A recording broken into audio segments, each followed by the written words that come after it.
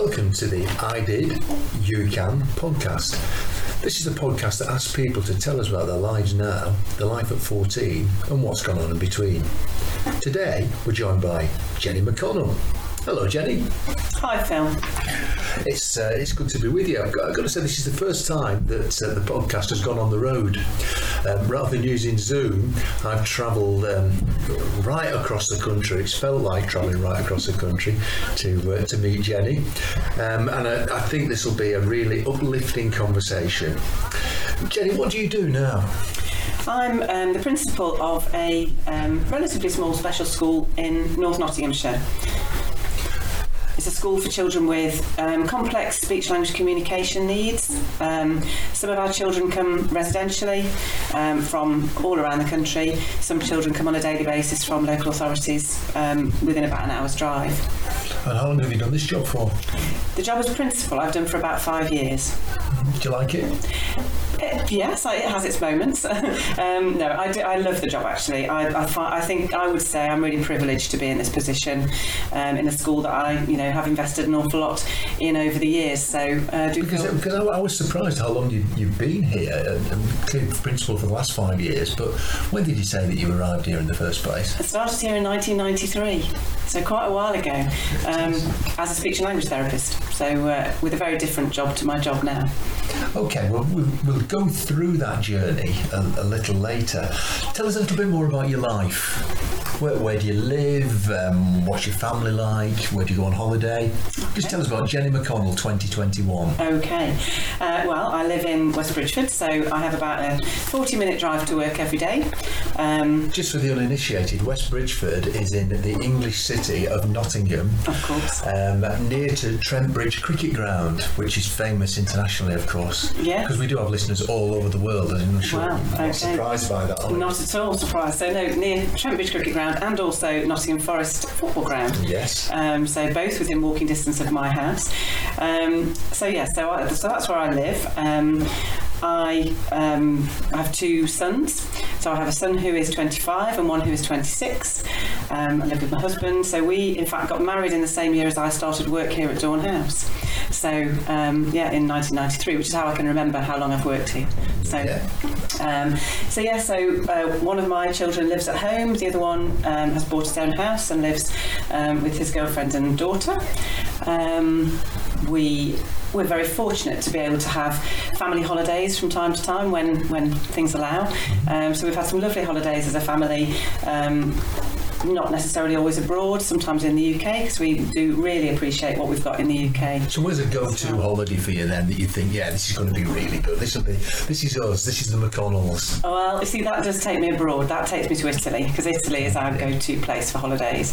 Particularly driving holidays around Italy. One of my favourite places being Sicily, which we did a beautiful circuit around Sicily a few years ago. Oh, it sounds great, yeah. I'd love to be in Sicily. No disrespect to the Mansfield area of Nottinghamshire. However, Sicily will probably just edge it. One day we'll be back there, won't we? Yeah. And what sort of hobbies do you get? I know you're very busy with work, but do you have any hobbies? A lot of the stuff I like doing after school really is fairly home based. I really like cooking, so I like to have time to cook. That's one of my great stress relievers, really. So at the period of time where initially in lockdown where we weren't driving to work every day, well, I wasn't driving to work every day, I sort of used cooking in the kitchen as my virtual commute home, and that was always the bit I really look forward to at the end of the day. So I like cooking, I like walking, I read. We like socialising, so we're a very sociable family. So that's 2021, Jenny McConnell. It sounds, if I may be so bold, quite a middle-class existence. Yeah, I'd agree. Yes, absolutely. Yeah. Yeah. Let's go back to when you were 14. Yeah. What were you like then? Well, probably life wasn't all that different for me, actually, if I'm quite honest. Start off with the first thing, we lived in West Bridgford as a family. So I was born in West Bridgford, in Nottinghamshire, of course. My mum, having been a nurse before she had me, finished work to look after me and my 2 brothers. So I've got 2 older brothers. So Dad was out at work every day. But we had a very nice family. In fact, Dad's company, he worked based in Nottingham, but his company was from Bologna, so was Italian. Which, of course, then I think probably we had some nice trips out there around that sort of time of me being about 14 or so, which is probably why my love of Italy is there, I think. Yeah. So it was a comfortable upbringing. Go on holidays to Italy. Did you say you went on holidays to Italy, or that was something that you aspired to? No, we did go to Italy. So we used to go with my dad on his business trips. So Mum and I, fortunately, my elder brothers had left home by then. So. And what was your dad's business? They made dental equipment. So all the equipment was made in Italy, and my dad ran the company from the UK. What sort of school did you go to? I went to a comprehensive school in West Bridgeford. Yeah, that was a good experience, positive experience. It was a good experience. I'm still in touch with friends that I made there. I still see them every couple of weeks, some of my friends. So it was a good experience on the whole. I think I sort of knew that my journey through school would be to do my O-levels and then go on to do A-levels in sixth form. So I sort of had a pretty clear idea of what I was going to do, and I knew that I would probably go to university. That's interesting. Was that because your brothers had gone to university, or was it a culture within the school that people went to university? Probably. Certainly my brothers didn't go to university. And I think there was sort of, I guess it was the beginnings of a culture where some of my friends were going to university, but it was a real mix of people who did and people who didn't. Yeah. But I'd always, my mum's parents lived in sort of another side of Nottingham. And when we drove to see my grandparents, we always used to pass what is now the Queen's Medical Centre in Nottingham, and that was while that was being built.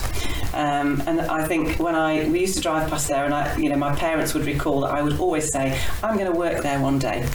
Okay. Yeah. So this was at 14. Mm-hmm. You would probably be saying that. And earlier probably. Yeah. So would you say that was a dream that you would be working there, or did you have other dreams? I think probably that was. I think it was a bit of a combination of somewhere that I felt was very familiar and that I had a sort of an affinity to, and just thinking that I always had in mind that what I would dream to do as I grew up would be someone who helped people and worked with people. So I guess it was a bit of a dream, really. Yeah, so there you are, Jen McConnell, 14, going to a school with friends, comfortable home background, and confidence level, if 0 is no confidence at all, and 10 is you were super confident. How many marks would you give yourself? I probably at that point would have been about middle of the road. I think I was, I was quietly confident in what I knew and what I was comfortable with, and I think we were led to have that sense of ourselves when we were at school. So comfortable, but not overconfident. I would never have been the person who would walk into a room and expect, to sort of hold court in an environment or anything like that. I would have quite happily stayed to the sidelines and just watched what was happening. Yeah. So there you are. You've got an aspiration, stroke dream. Did you think it was going to come true? I think I had no reason to think that it wouldn't. So I don't know if I thought that was absolutely what was going to happen, but I had no belief that it wouldn't happen.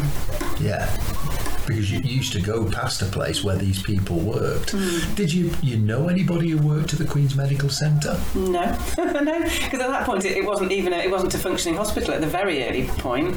I say my mum had been a nurse, but not in my lifetime. So no, not really. I'm not quite sure where that came from. No, it is odd, isn't it? Yeah. So from nowhere, you're wanting to work in speech therapy. Well, we go back a step for that, because I wanted to work in a hospital, particularly at the Queen's Med. So it was doing anything in a hospital? Yeah, I just wasn't felt necessarily like being not at that point. Okay. But then by process of elimination, when I realised that actually what I really didn't like being particularly was around people who were sick, or I'm not a person who can deal with blood or any of those gory things. So that sort of eliminated quite a lot of roles in a hospital. Yeah. So, and I think then in talking to family and probably a careers advisor at the time, where they said, well, clearly you enjoy talking, so let's have a think about something like speech therapy. So, because I had looked at physiotherapy, but didn't really think I wanted to be touching people who were in pain and that kind of thing. So you want to be helpful up to a point. Yes, I have my limits. Okay, well, this is your chance to tell us the journey that you went on from 14 to where we are now. Okay. A few minutes, go on, talk to us. So at 14 then I was choosing my options, so I went through my O-levels as they were then, so did my O-levels, passed all 10 of them. Then I didn't realise you were an O-level person as well. I thought you might have been a GCSE. No, I was only just, obviously, but you know, probably not. So then went on to do my A-levels, but had already then during A-level time applied to university to do a speech and language therapy degree, which is what I did. So I went to Leicester Polytechnic, as it was then, De Montfort University, as I prefer to say now, in 1984, I think that was. Had a great time at Poly, absolutely fabulous, great, loved every minute of that. Very hard work as a university course because it was a 3-year course squashed into 4, so it was pretty much a 9 to 5 everyday course, so it was hard work compared to other university friends who didn't seem to do quite so much as we did. Then, so qualified, applied for jobs and went to work again with there is no connection with this place at all, but I got a job in Kidderminster, which is just outside of Birmingham. When you say you were qualified as what? As a speech and language therapist. Okay. Yes, so that was my qualification. So got a job in Kidderminster, working at Kidderminster General Hospital actually, so not Queen's Medical Centre, but Kidderminster General Hospital. Worked for a little while there. This noise behind me I hope isn't too distracting. So worked at the hospital. I worked in community clinics and then worked in language units, which got my interest in children with more complex communication difficulties. And at that point, through that point, I had met who is now the man who is now my husband, and we decided that we wanted to get married. So I moved back from Nottingham, got a job locally. It's quite near where I work now, in a local language unit. Then a job came up at Dawn House as a speech and language therapist, which I applied for and was successful in. So that was in 1993. So that brought you to this building, this site, 1993. Mm-hmm. So there's another journey going on here, isn't there? There is a bit, yes. Yeah. I started here when the school was incredibly full, which is why they'd appointed 2 additional speech and language therapists to work with the children, and I think the journey really through my time here has been learning the real trade, learning the real job, because you only learn so much at university, don't you? And I think I felt a few years in, thought I'd quite like to go back to university to learn it all again, because I really get it now. I'd sort of started to get it and could just do with understanding it a bit better. But then through my time here, developed through, went up from a speech and language therapist. I then had some responsibilities as a manager. Went off, had a couple of children in the meantime, so I went on my maternity leaves, came back, and then so probably about 10 years ago now, or maybe longer than that, 10 or 12 years ago, became head of therapy. So I had a team then of speech and language therapists and occupational therapists who I worked with. And then the opportunity arose here for the post as principal, which was never my, I'm not a teacher, I don't have that background at all. But the principal retired from Dawn House. Another principal came in a place for a while, but that didn't work quite so well for the school. And when she moved on, I was asked if I would take this position initially as a temporary role. So, and here we are 5 years on. So when that job was advertised, it had not been a dream of yours, presumably. No. So what triggered your thinking to think, I'm going to put an application in? What went through your mind? Well, I think when it first came up, when the first principal retired, I think for me it was a bit. It wasn't even a thought. I'd done the qualifications so that I could do the role, but didn't really. I thought she was a very hard act to follow, and didn't think that really I had maybe the credibility or the experience or anything else to go along with it to follow that. When the next person came in, and that person was very different, and maybe I stepped up a little bit at that point and did some other, took on some other responsibilities in that period. So when she moved on, I think I probably felt at that point, I think I could give this a go. So why not? Some people, when they find themselves moving into a position that they weren't anticipating moving into, feel as though they've got something called impostor syndrome. Did you ever feel that? I still feel it every day. I do. That's a conversation I only had last week with somebody. In fact, I can't see this online. There's a certificate up there, which is a qualification I've been on an impostor syndrome course. I hadn't seen that when I asked the question. But what does it feel like when you're suffering from? Is that the right phrase? When you're experiencing imposter syndrome, just for those people that might not know what it means. I think as part of it is just thinking. I think when I think back to my school days and other experience of school, I think the head or the principal in a school is someone who you really look up to, whether it's as a child or as a parent of a child. You have that sort of picture of that person as being someone, right up there, and that's not where I see myself. So it's sort of that disbelief, really, that is, I work with people now who I've worked with for many, many years in very different roles. I think we have good relationships, anyway. But you realise as time goes on, there's newer people who come, and people do see you in a very different position, and I don't quite see myself in that different position. Yeah, sometimes I think it'd be helpful if more people had got imposter syndrome, so it actually made them realise that actually, you're showing a bit of vulnerability isn't a bad thing. Yeah, and actually we're all, when I think I'm going to talk to staff at school, I always talk about the fact that, this is our school, it's not my school, it's our school, and actually you have to have the structures in place to make it move forward and for someone to agree on various things, but actually that's a combination of people. You've got to have one person who makes the actual decision, I suppose, but it's a whole team effort. Yeah, that's very wise. So there you are. You've gone on this long journey from 14 at school, feeling comfortable, thinking to yourself, I want to work in a hospital sometime, and here you are now, 2021, leading a school in Nottinghamshire. Any obstacles that you face as you've gone on this journey? I don't know really, because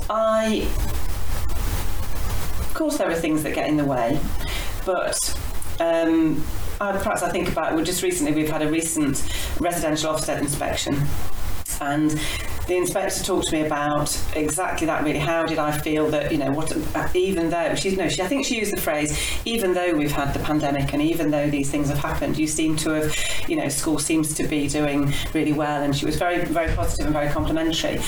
And I sort of said, actually, I don't think it's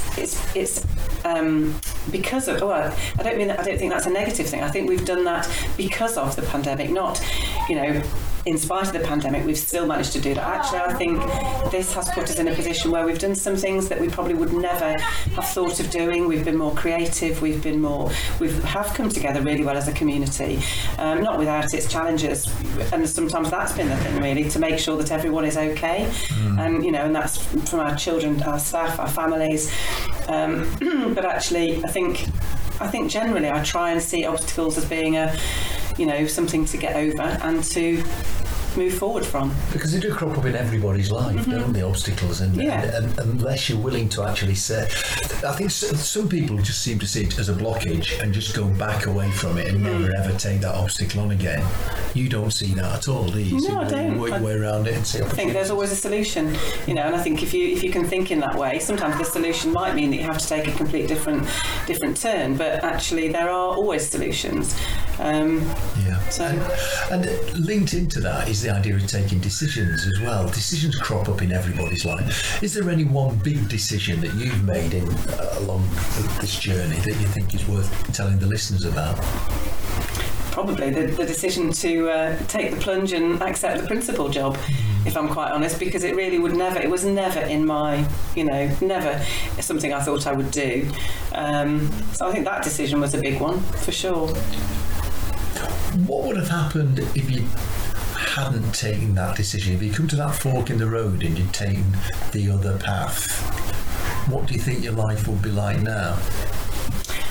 I think it might have been hard to see that it might be hard to see that I would still be here, because I guess with any leadership change comes other change, and maybe, I think probably I'd reached a point then, which I've not really thought about before, but maybe I'd reached a point then where I needed to be able to make my own decisions about the future of wherever I was working or whatever I was doing, and actually having this job has enabled me to do that. So I've been able to do that within an environment that I was familiar with. I think had someone else come in and taken this role, I think I may have decided to move on myself. Yeah, that is interesting. So did you face that dilemma of if not me, then who? Probably. Although I think the stronger feeling was, oh my goodness, if me, then what? Because it felt more like that was the direction it was going to go in. For I guess pressures outside as well, pressures from the organisation of not wanting there to be wanting there to be some consistency of what to happen next. Yeah, so what was running through your mind was you thought you would be the best fit for the organisation at that time? Probably. Yeah. Let's pause a little bit there then. So there you are, you've made this decision, you take on the job. I've got to say, you do seem very at ease in the job now. So if you go back to the 14-year-old you said that your confidence level was probably 6, 7, something like that. What's your confidence level like now as Jenny McConnell 2021? Probably on an average day. It depends, because there's always things that come up that you think, I'm not feeling like I'm most confident, but I probably am about, I generally am around, I'd probably between an 8 and 9, probably. So you're pretty at ease with yourself then? I think so, yeah. Because so often 14-year-olds, I've spoken to some people who felt very, very confident at 14, but most feel quite vulnerable. And it's a strong message to know that actually it's probably going to get better. Yes, absolutely. And that it might take a different turn. Yes. So let's get back to now. What do you love about your life now? The 2021 version of Jenny McConnell. Well, I'm enjoying the difference that I'm able to make for the young people who work here, who come to school here, for the children who come here. I'm enjoying the difference that I can make. I'm enjoying... there's a lot of things I'm enjoying, actually. I'm enjoying, I like the fact that once I leave school on a Friday afternoon, I can have my weekend to, relax and do the things I want to do, because I'm quite good at doing that, separating work from home. So I enjoy doing that, So you enjoy the journey back to your house and then starting cooking, which dominates most of the weekend. Exactly, yes. And planning your trip to Italy. Exactly, absolutely. I'm thinking about what the week ahead has in store. So, because every week is different, and there's always something I would say that I think, I'll be glad when that's done.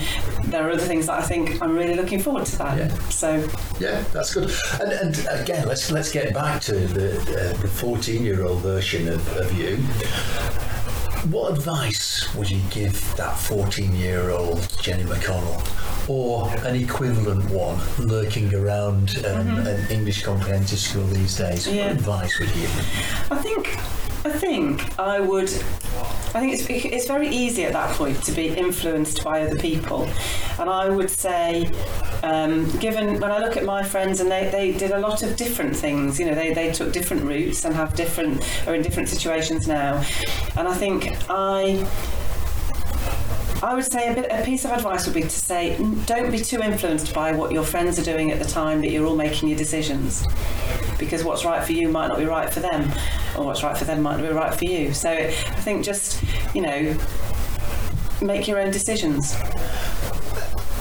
And it's so easy to not make your own decisions, isn't it? To be carried along by exactly the momentum of the moment of being amongst friends. Yes. So you ended up as a principal of a school. You've even got your own parking space outside.